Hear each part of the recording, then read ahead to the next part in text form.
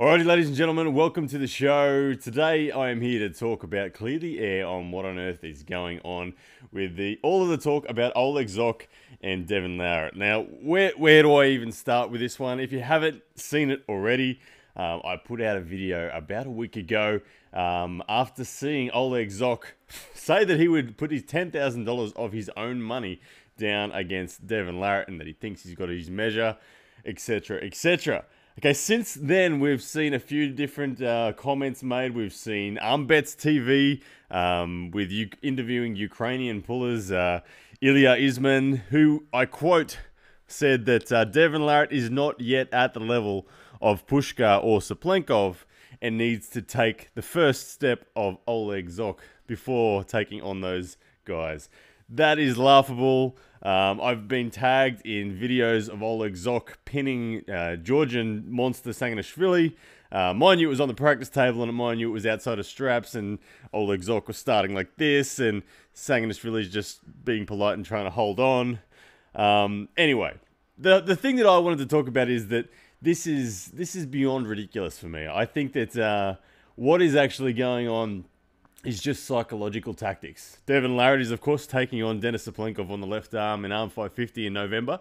And I believe Devin Larratt will win that match against Denis Saplenkov at Arm Fight 50 in November. All the Ukrainian and the Eastern European arm wrestlers who are naturally, don't get me wrong, it's natural for them to want Saplenkov to win.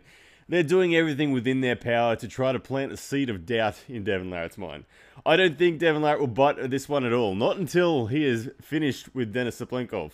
After Devin Larratt has finished with Denis Saplenkov and defeated him, then he might entertain the fact of even talking about this match with Oleg Zok. And he probably will say, yeah, sure, Oleg. Let's take the 10 grand. Let's make it 50 and then we'll do it. Okay, so Oleg Zok, let me address a couple of things. Oleg Zok says he'd put $10,000 down of his own money. I would not bet for a day that that is his own money. It's some sponsor's money that wants to see the match, that thinks that it'll get some great attention from the match. It's not Oleg Zok's personal pocket money. To me, Oleg Zok would never do that because he knows he can't beat Devin Larratt. Now let's look at the facts as to why he can't beat Devin Larratt one more time. Since they last pulled, Devin Larratt's put on about 40 pounds of size. Oleg Zok still competing in the under 80 kilos, so maybe he's put on 5 pounds. I think he was perhaps maybe 78 kilos last time they pulled. So 5 pounds for Oleg Zok, 40 pounds for Devin Larratt. Addressing Ilya Izman's comments that he's not yet at the level of Pushkar and Saplenkov. Of course, Ilya, thank you for the comments. I think we all remember what Devin Larratt did to Andrei Pushkar on the left hand, coincidentally. Last time they met in a 6-round super match. And we know how that goes. And when you look at Oleg Zok's game, Oleg Zok is someone who undoubtedly has monstrous pronation. Probably the best pronation on the planet. He has a hand that is built for pronation. But he's short. He's small. He doesn't have the side pressure. And he doesn't have an inside game. He's too scared to go inside. I'm sure he could develop a fantastic inside game, but he won't go there against the people that he's chasing. He'll go there against lesser opponents. That's about it. There are endless amounts of footage of Oleg Zok on the practice table, even against people a lot smaller than him, that if they start, or if they get their ulnar supinated in and in contact with Oleg Zok, that they're able to go straight through him.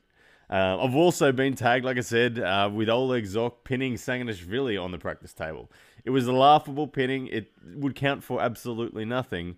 Oleg Zok starting with full pronation, full cup, and outside of the straps. So very difficult for Levan to get any hand control at all. But when you look at Oleg Zok's game, what is he vulnerable to? If you watch Oleg Zok at the World Championships, yes, he wins the World Championships. He wins the European Championships very convincingly every year for his weight class, and so he should. But everyone who gets close to him, it's with a supinated side pressure drive and eventually setting a hook. Now, who is going to be best at that? A tall hooker. Who is the best tall hooker on the planet? Without doubt, Devin Larratt. So for Oleg Zok to go down this path, I think it is all ultimately just theatre. It's not serious. He's not betting $10,000 of his own money. He's just hoping for a match, just for fun, just to have a crack at Devin Larratt because, hey, It's Devin Larratt, and everyone likes watching Devin Larratt arm wrestle, so Oleg Zok wants to get in on a bit of that action. In my opinion, Devin Larratt won't talk about this at all. You won't see Devin Larratt give two hoots about this. He's focused on Denis Saplenkov. He'll beat Denis Saplenkov, and then after that, he may address this Oleg Zok issue. Because at the end of the day, Devin Larratt is not going to meet fire with fire in any arm wrestling match. That's why he is so good. He makes every match that he wins look a lot harder than it actually is. The reason that is because he doesn't use hard counters.